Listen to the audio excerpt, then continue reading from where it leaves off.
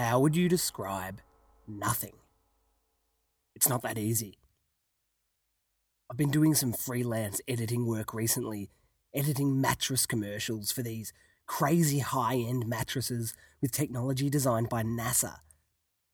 And some of the full-time workers at this company, where I've been doing this editing work, share my enthusiasm for film. They're particularly partial to Star Wars, and most of my work there has been dominated by discussions about Star Wars. I was talking to one of the guys who works at this place, who happens to be a good friend of mine. Now, he's not only a filmmaker and a huge film buff, but he's a Star Wars man from way back, which made me surprised when it turned out that he'd never heard of a term that's inextricably linked with the very man behind the Star Wars saga.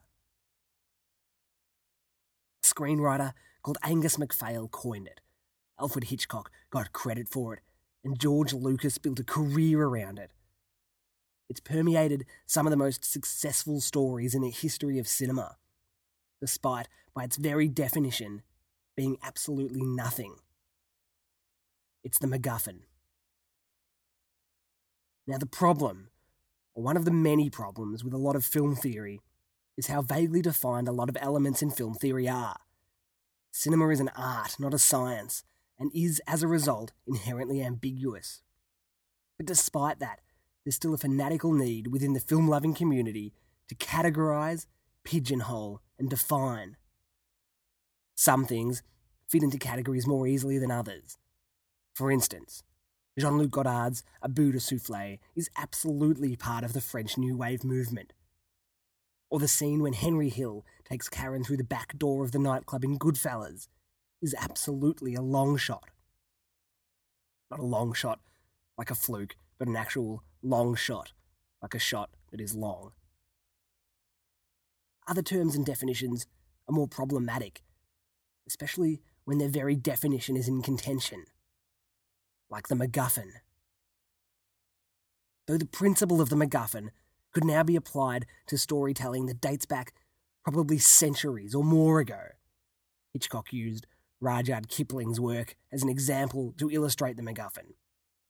MacGuffin as a concrete term that describes a particular plot device was only popularised in the 1930s by none other than Alfred Hitchcock himself.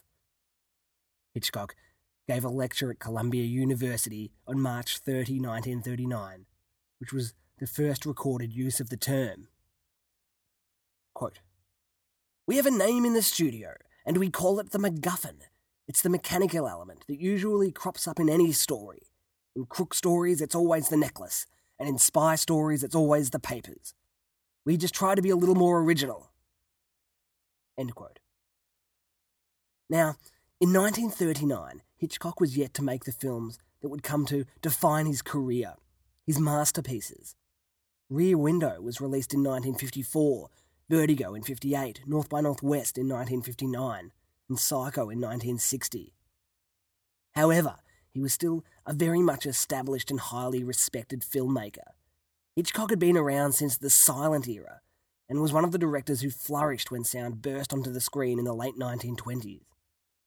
By the time he gave that lecture at Columbia University in 1939, he already had films like The 39 Steps and The Lady Vanishes under his belt. The very next year, after the lecture, he would release Rebecca, one of his finest films. So when Hitchcock came to you in 1939 with a new addition to Cinematic Glossary, you listened. Apparently the term MacGuffin was coined by a man named Angus MacPhail, a friend and colleague of Hitchcock's, who may or may not have been the same Angus MacPhail who wrote the screenplay for Hitchcock's film Spellbound, a film which is perhaps most notable for the dream sequence that was orchestrated by none other than Salvador Dali, the Spanish surrealist artist. You might remember Dali's most famous painting, The Persistence of Memory, with the melting clocks. While the essence of a MacGuffin is manageable, the details are notoriously ambiguous.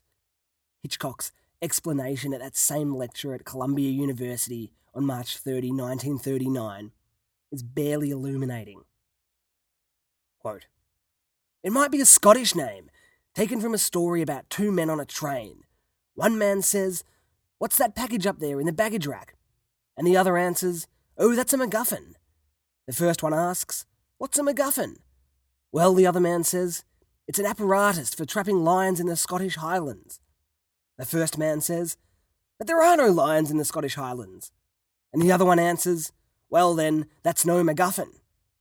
So you see that a MacGuffin is actually nothing at all. End quote. Not the clearest explanation. But the MacGuffin is an important principle to engage with, not least because it keeps cropping up when you start talking about some of the most beloved films of all time. Star Wars, Indiana Jones, Citizen Kane, The Maltese Falcon, The Lord of the Rings, Pulp Fiction.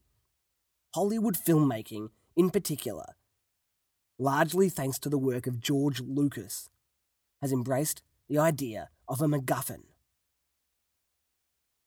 A MacGuffin is a plot device that takes the form of a goal or an object or some other kind of motivator that the protagonist pursues, which then drives the plot. Generally, there's very little to no narrative explanation regarding the nature of the MacGuffin, and in fact, the specific nature of the MacGuffin is usually completely unimportant to the overall plot. To a certain degree, it's the opposite of the concept known as Chekhov's gun, which was coined by the Russian playwright Anton Chekhov. And it's the idea that a seemingly unimportant object will ultimately serve a significant purpose later in the work. If there's a gun hanging on the wall in the first act of the play, then in the third act, that gun must go off. According to Hitchcock, the MacGuffin, on the other hand, is completely meaningless in relation to the plot.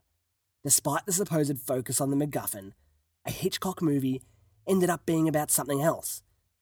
Take the 39 Steps as an example, in which the MacGuffin was the coveted plans for an aircraft engine. But in reality, the film is about a man trying to solve a mystery to clear his name. The MacGuffin is always particular, sometimes absurdly so, but the character's motivations are always universal. Another Hitchcock quote. "The main thing I've learned over the years is that the MacGuffin is nothing. I'm convinced of this, but I find it very difficult to prove it to others. My best MacGuffin, and by that I mean the emptiest, the most non-existent, and the most absurd, is the one we used in North by Northwest. The picture is about espionage, and the only question that's raised in the story is to find out what the spies are after. Well, during the scene at the Chicago airport, the Central Intelligence man explains the whole situation to Cary Grant, and Grant, referring to the James Mason character, asks, 'What does he do?' The counterintelligence man replies, 'Let's just say that he's an importer and exporter.' 'But what does he sell?' 'Oh, just government secrets,' is the answer. Here you see, the MacGuffin has been boiled down to its purest expression. Nothing at all." End quote. Within the context of Hollywood cinema, no filmmaker outside Hitchcock himself, perhaps more so than Hitchcock, has so championed the idea of the MacGuffin as much as George Lucas. This is the same George Lucas that defined a generation with Star Wars and then ruined that generation's childhood memories by superimposing Hayden Christensen into the Star Wars special editions. Now, George Lucas was part of the film school generation, an era of filmmakers that emerged in the 1970s that included people like Steven Spielberg, Martin Scorsese, Brian De Palma, Francis Ford Coppola, and Peter Bogdanovich, just to name a few. Now, that era is probably a topic for a separate episode of this podcast, maybe a few separate episodes, but imagine Mozart, Beethoven, Tchaikovsky, Bach, and Chopin had all lived at the same time, and not only lived at the same time, but been friends and bounced ideas off each other to improve their work. That's what Hollywood was like with this film school generation in the 1970s. Now, Lucas's contribution to cinema occupies a fairly murky ground, but he was around at this time, and he changed cinema forever in 1977 with his film Star Wars, a film that would define how he formed stories for the screen for the rest of his career. Lucas builds stories around the concept of the MacGuffin, particularly in the Indiana Jones films. But you could easily argue that Lucas has never actually grasped the fundamentals of what constitutes a MacGuffin. Lucas's idea of what the MacGuffin is differed somewhat from Hitchcock's, and that difference has only obscured the concept more. Unlike Hitchcock, Lucas thought that the MacGuffin should be powerful, and that the audience should care about it almost as much as the heroes and villains on screen. The Lucas MacGuffins are most apparent in the Indiana Jones series, which was produced by Lucas. The series was directed by Steven Spielberg, but George Lucas was the producer, and he had an enormous hand in shaping the narratives in those films. The Ark of the Covenant in Raiders of the Lost Ark, or the Holy Grail in The Last Crusade, are two of the better examples of Lucas MacGuffins. In a sense, Lucas is misusing the term, or he's evolved the concept into something quite different from what Hitchcock meant. Lucas uses the term MacGuffin quite liberally, essentially focusing on the idea of an object being a driving force of the plot that remains somewhat ambiguous. The Ark of the Covenant is an example of a Lucas MacGuffin that does have significance to the plot and the overall context of the film, which goes against what Hitchcock vaguely outlined. It's perhaps not Lucas's fault that his interpretation of a MacGuffin isn't entirely the same as Hitchcock's, considering how unclear Hitchcock has been when he came to explain it. The problem with Lucas's impression of what constitutes a MacGuffin is that it sort of opens up the possibility of a lot of plot elements that wouldn't be a MacGuffin in the Hitchcockian sense of the word to be defined a MacGuffin. The Matrix in The Matrix, for instance, wouldn't have been considered by Hitchcock to be a MacGuffin. It's integral to the concept and the themes of that movie. But because of Lucas's dislocation of the term, it could be, and has been by modern cinephiles.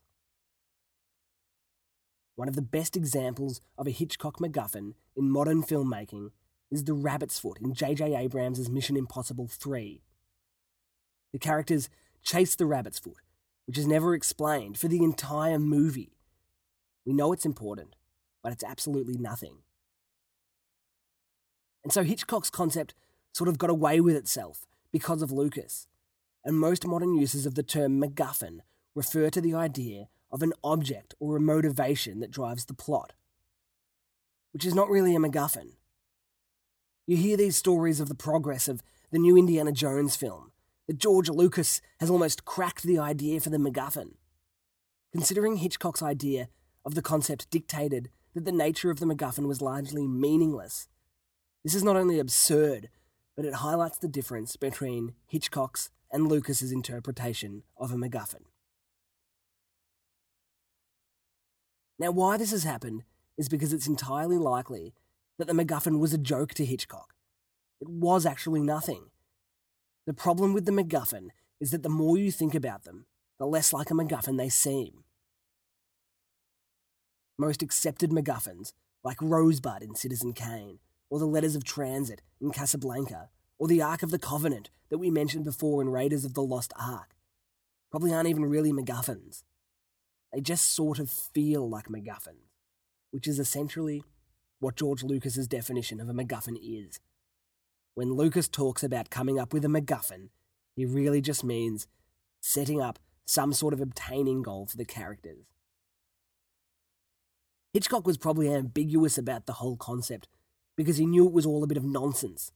The MacGuffin is either definitely a thing that can be applied to a huge number of stories, or it's unnecessary branding of something entirely unspecific. Like we talked about earlier, there's a tendency in film, not just in film, but in all aspects of life, for devotees to delineate or define. So a Buddha souffle is part of the French New Wave movement, and that Goodfellas scene was a long shot, and the MacGuffin is a thing. It's just not such a concrete thing, which is the nature of categorizing art. I've heard the MacGuffin from Hitchcock's Rear Window described as all sorts of things, from the murder of Mrs. Thorwald to the mystery of what's buried in the garden. How can you properly outline a concept with such a vague direction? How would you describe nothing? Nowadays, the MacGuffin is perhaps best understood as a driving force of a movie, which could be fairly easily replaced with something else. That's George Lucas's influence. If this is all sounding a bit convoluted and confusing to you, then there's no need to worry, because the MacGuffin is nothing. It's a meaningless concept. Even Hitchcock thought so. You need to know about it because it pops up from time to time, especially in high-concept Hollywood filmmaking. Just remember to take the idea with a grain of salt. So this guy, who works at this company where I've been editing mattress commercials at, doesn't know what a MacGuffin is. But then, neither do I. John Roebuck's Film School, or My Film School, is brought to you by Real Good. Stock media for this podcast is provided by pond5.com. For more film school and much more, head to realgood.com.au.